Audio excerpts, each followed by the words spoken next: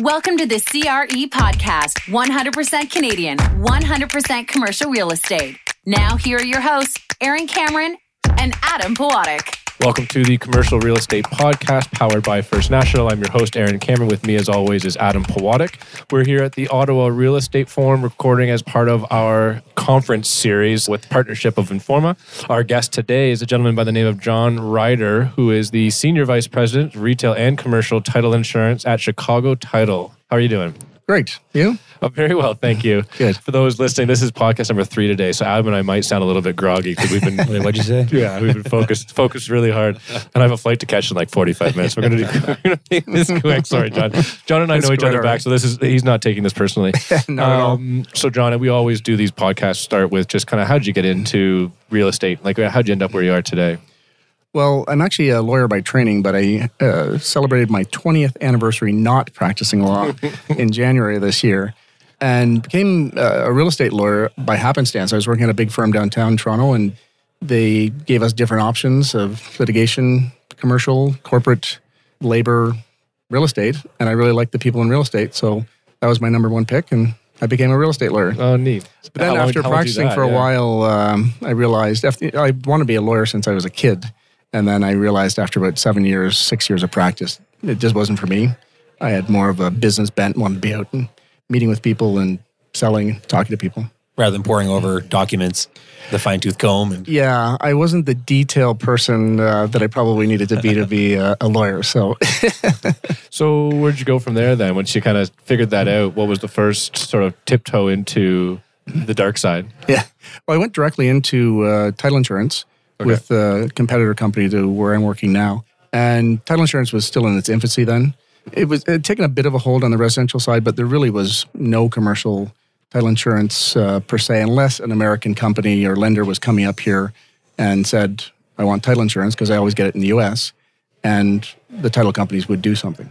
So I went into this company, started up their commercial division and built it up. I was there almost 12 years before I moved on to law firm management, which was an interesting career path. So I did that around 5 years, working for a national firm, and then at a virtual law firm for a couple of years, and then went to back into the industry at Chicago Title. And now you are the head of the Canadian Chicago Title department or group, right? Yeah. And so did you kind of step right into that role when you came back into Chicago Title? Or did you have different roles before you worked your way to your current position? No, I came right in this role. Our parent company is FNF, Fidelity National Financial, which is a Fortune 500 company, New York Stock Exchange listed. And so my boss is the president of that company, but I run the Chicago Title business for him. His side of the business is really an operations business, does refi programs and appraisal. We have an appraisal company on that side, but I run the title company. my first question is, what is title insurance? He means that too. Title insurance is the cheapest and best insurance you will ever buy. I love it. I'm being a bit of a smart aleck, but I actually do believe that. But title insurance is a contract or an insurance policy that covers purchasers of land or lenders on land anywhere in Canada. And Not just land as an asset, but like real estate at real estate. large. Sorry. Yeah, Fair enough. Any real estate anywhere in the country. And it really is a policy to make sure that you got good title to your land. And it also covers things like survey coverage, work orders, zoning, lack of building permit, construction lien, construction hypothec issues, fraud and forgery issues, which are sadly becoming bigger and bigger issues. Huge in the US right now, but making their way up to Canada as well. And a number of other coverages along those lines. So for context, I mean, from Adam and my perspective, we use title insurance often when we want to close a loan rather quickly. And because, without going too much into the weeds, when we instruct lawyers to do all their searches, they do these, what we call off titles. And you can describe to me maybe in better context what that means. But it means reviewing a whole bunch of things that are required to make sure that my security, the lender's security, is perfected. So that when I have a mortgage on title, I'm comfortable that I've got nothing in the weeds that's gonna all of a sudden make my security less viable or less certain. What you can do, however, is go and get title insurance, which saves the lawyers having to do all of this research, all these searches, and you're effectively insuring the lender that in the event that something is in the weeds that's going to have a challenge with my registration, you'll insure me against any losses I might incur. Am I speaking out of turn? Does that make sense? No, not at all. I mean, and this is one of the many reasons why it is the cheapest and best insurance, because it has all the coverages, as I mentioned, and if we have time, I'd like to get into some of them, but it also has helped Canadian real estate streamline itself and be more productive, do things faster, better, cheaper. Yeah.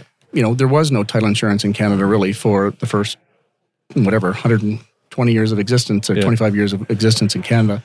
Lawyers did the transactions. They did a search of the title to make sure that the owner was the valid owner that you were buying from and that the loan going on was a valid loan on the property. And they would do all the off-title searches, which meant they would go and get an up-to-date survey, make sure there was no encroachments of buildings on or off of the property.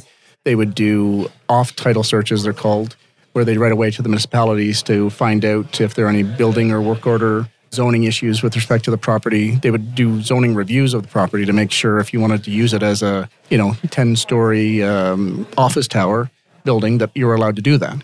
And then the law firm would give you an opinion. They would say, in our opinion, you have good title to this property, subject to all of these qualifications. Because law firms are not, and lawyers are not insurers. They're there to do all the checks, make sure you're protected, and then tell you, I've done everything I was supposed to do. But it doesn't protect you from things that can come out of the woodwork. So, for example, on some of these letters they write away for, on all of these letters, the municipalities will write back and they'll say, all the taxes are paid, but errors and omissions accepted. So if we've made a mistake and actually all the taxes haven't been paid, you still owe them. So I buy the property, and then 2 months later, the municipality says, oh, no, there's actually $100,000 of taxes owing. I owe those taxes because I own the property now. Now, I might be able to go and sue the prior owner and trying to get the money back, but I got to chase that person. I probably have to take them to court. I got to spend a lot of money. Whereas title insurance just covers you for that risk. We may go back after that vendor, but you're free and clear. You just move on and don't have to worry about it. Is there any recourse against a lawyer if they get it wrong? Sometimes, but very, very rare instances. I think there's probably been, of all the title companies, maybe half a dozen times a notary or lawyer has been sued, because all the title companies waived their subrogation rights, which is basically standing in the shoes of the insured. So if the lawyer has made an error under an insurance contract, you do have the right to sue, but we're waiving that right, unless there's been gross negligence of the lawyer or willful misconduct. If they didn't even look at the title and say, oh yeah, you got a good title, then that's gross negligence. Yeah. And that's happened? Oh yeah, there's, it's like any profession. 99.9% of the people are fantastic and hardworking, blah, blah, blah. But that 0.1% who are fraudsters or involved with fraudsters or just aren't paying attention and doing the proper deal, and that's where you sometimes it's not willful negligence. It's just they're ignorant or they're too busy or spread slept too in thin. late that morning and faked their way through it. Yeah, well, and there's often, like we see in the legal profession, unfortunately, with the fraudsters, they often look for lawyers who are later in practice, maybe sometimes sole practitioners, or very early in their practice, who they really want the business, and so they'll try and focus on them to go after and get them involved in a fraud. So. You mentioned fraud coming north of the border. Yeah. What innovative new fraud is America bringing to our shores? Well, some of it is covered, and some of it, there's a fair amount of funding frauds. So there are situations where they're now using artificial intelligence to fake people's voices. So I'll be the client, and you will be the law firm calling me to say, is it okay to fund the deal? And I'll say, oh yeah, it's okay, but there was one thing. Don't send that money to this bank. Send it to that bank instead. I made a mistake. And here's the account number. You send it to the new bank. Well, they fake my voice. It's not really me. Or they'll call it. I guess it's not you calling them in that instance, but they're hacking email addresses to give false instructions. But that's old school, though. That's been going on for a while, right? Well, sure. But so I guess it's old school stuff that's just being reinforced. But we are seeing a lot of frauds where it's changing corporate records. I don't know that this is true, but we had a police officer from Toronto who said that next to Nigeria, I think it was, Ontario has the easiest corporate records to alter without anyone's approval. You can basically go in. Maybe I shouldn't be telling this to potential fraudsters, but you can just go in and say, I'm now the president of IBM Canada. Put my name on there. If you give the right forms. And I mean, that's a bit of an exaggeration, but it's not complicated to do. So we are starting to see people mucking around with corporate records. Which is probably why you're hearing a lot more noise about sort of corporate registries and, just that push on AML, anti-terrorist financing, just all the need to protect against these types of frauds, right? Absolutely. It's one of the biggest risks to our company as lenders, but I think it's a risk to a lot of different players in the real estate market. Before we get too far, let me just for more sort of an education perspective, maybe define or explain the difference that there's different types of title insurance for lenders and for landowners. And what are the difference between the two? Well, I mean, it's the coverage is better for a lender than an owner because the lender is one step away from any problem. So we can give a lot of coverages around work order zoning, survey, et cetera, without any due diligence for a lender, but need a little bit of evidence for some evidence for the owners. Because if there's a problem, they find out that the building on the property is built into an encroachment, it's unlikely that the owner is just going to say, here, lender, I give up, take the property. They're going to fix it themselves. Mm-hmm. So if we're aware of those kind of problems, we usually provide some limit on the coverage for an owner, whereas the lender, we would just give full coverage to them. That's really the primary difference and the reason why. So, there is definitely differences in the coverages that are provided. And what is the rate that people are making claims on this? Like, how often are you having to pay out? Well, the rates are not as high as you would see in a typical property and casualty or life policy situation, because another reason why it's the cheapest and best insurance is that we're a one-time premium, right? So if you're getting property insurance when you buy a property, you're paying thousands of dollars every year or tens of thousands every year on insurance, whereas our premium you pay once when you buy the property or lend against it, and that lasts as long as you own that property. You own it 1 year or you own it 100 years, that policy is in place. That title insurance is in place. Yeah. And same thing for the loan. As long as the loan when it goes on, if you assign or sell that loan to another party, as long as that loan is on there, that mortgage is there, the policy covers that mortgage for the life of the mortgage.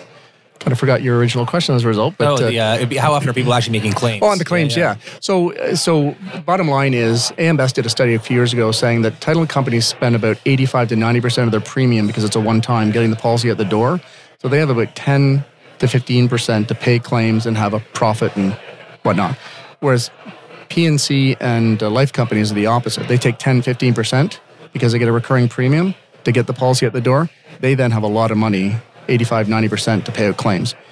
Getting back to the claims then, because I'm not trying to avoid the question, is we do have a lot of claims. We're getting dozens of claims every week, more on the residential side than the commercial side, but the commercial claims do tend to be larger. And the kind of claims we'll get are a lot of legal hypothecs or construction lien claims. Especially during the Great Recession, there was a lot of issues around that. As I said, fraud and forgery claims.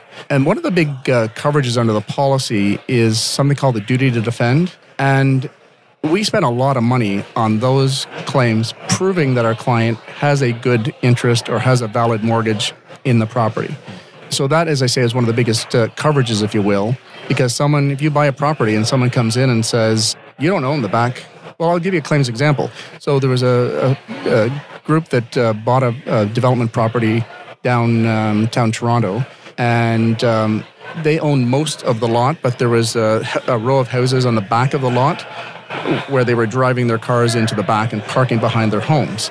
And this developer had planned to buy right up to the edge of their properties. Well, they were driving onto his property to get into their back.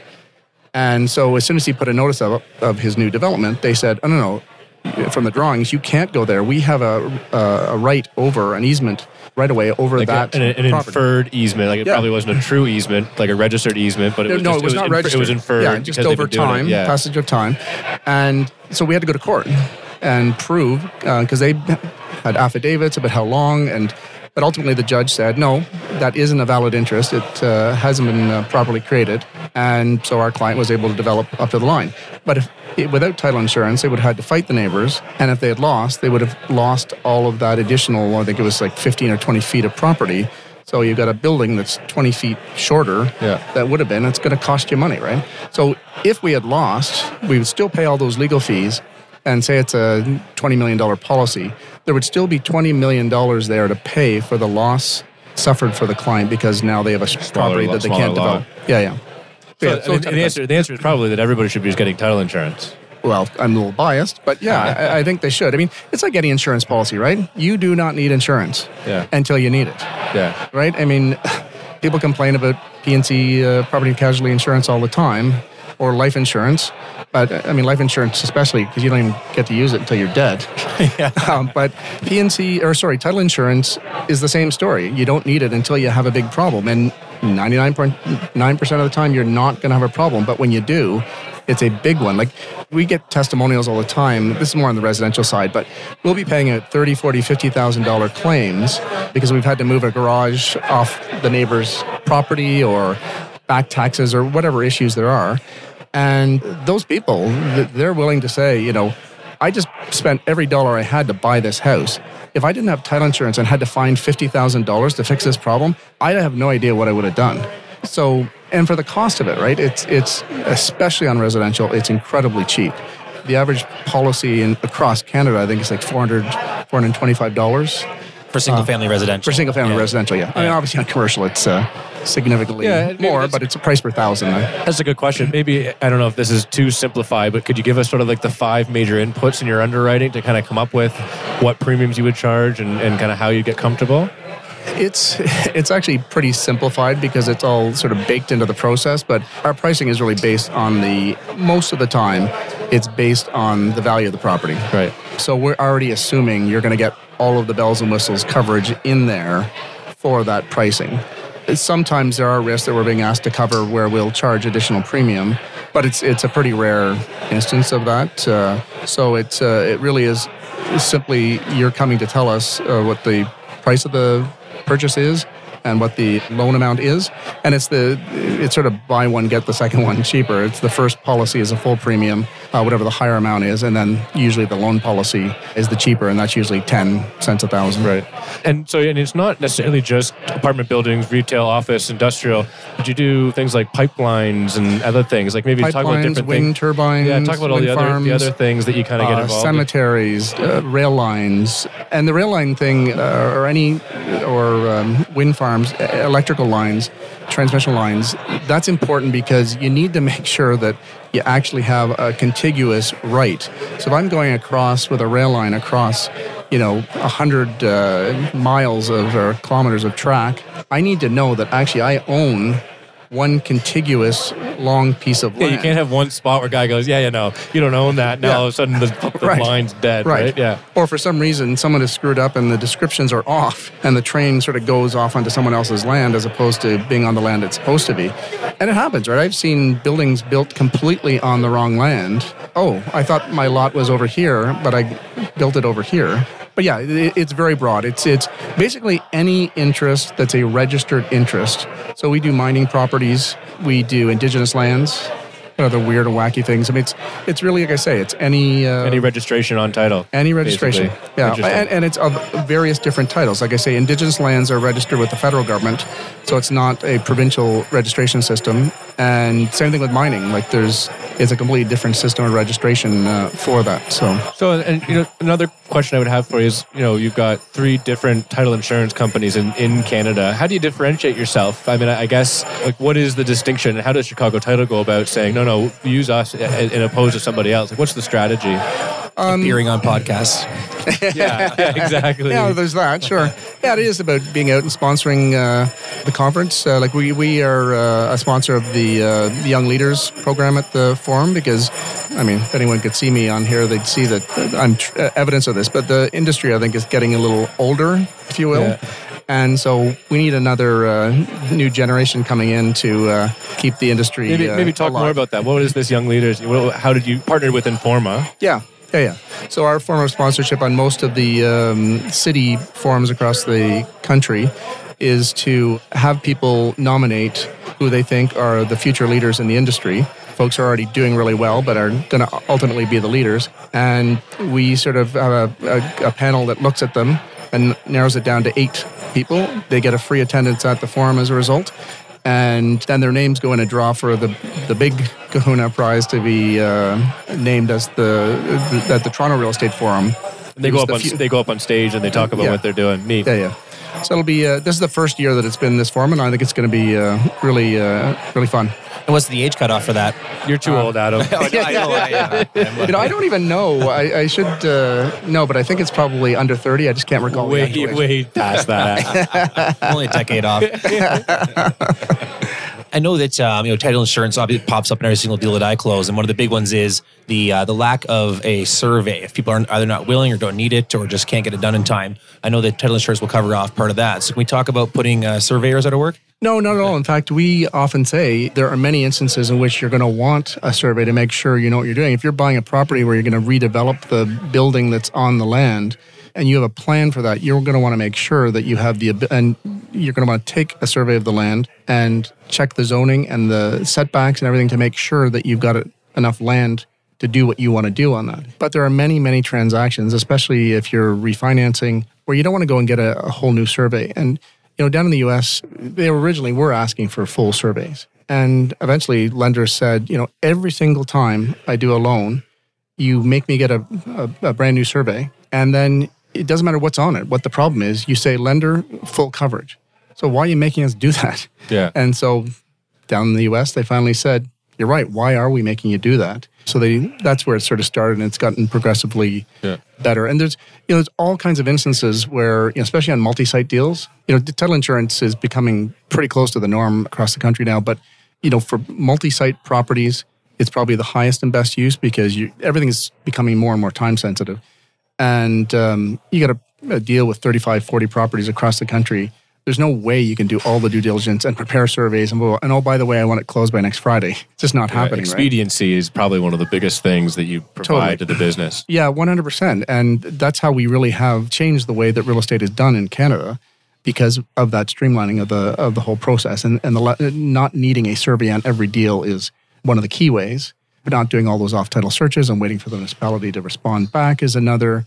Even, doing more streamlined searches. In some provinces, you're having to search back for a long period of time. Well, why? If you have just purchased the property a year ago and now you want to finance, we know up to the date you purchased, everything was fine.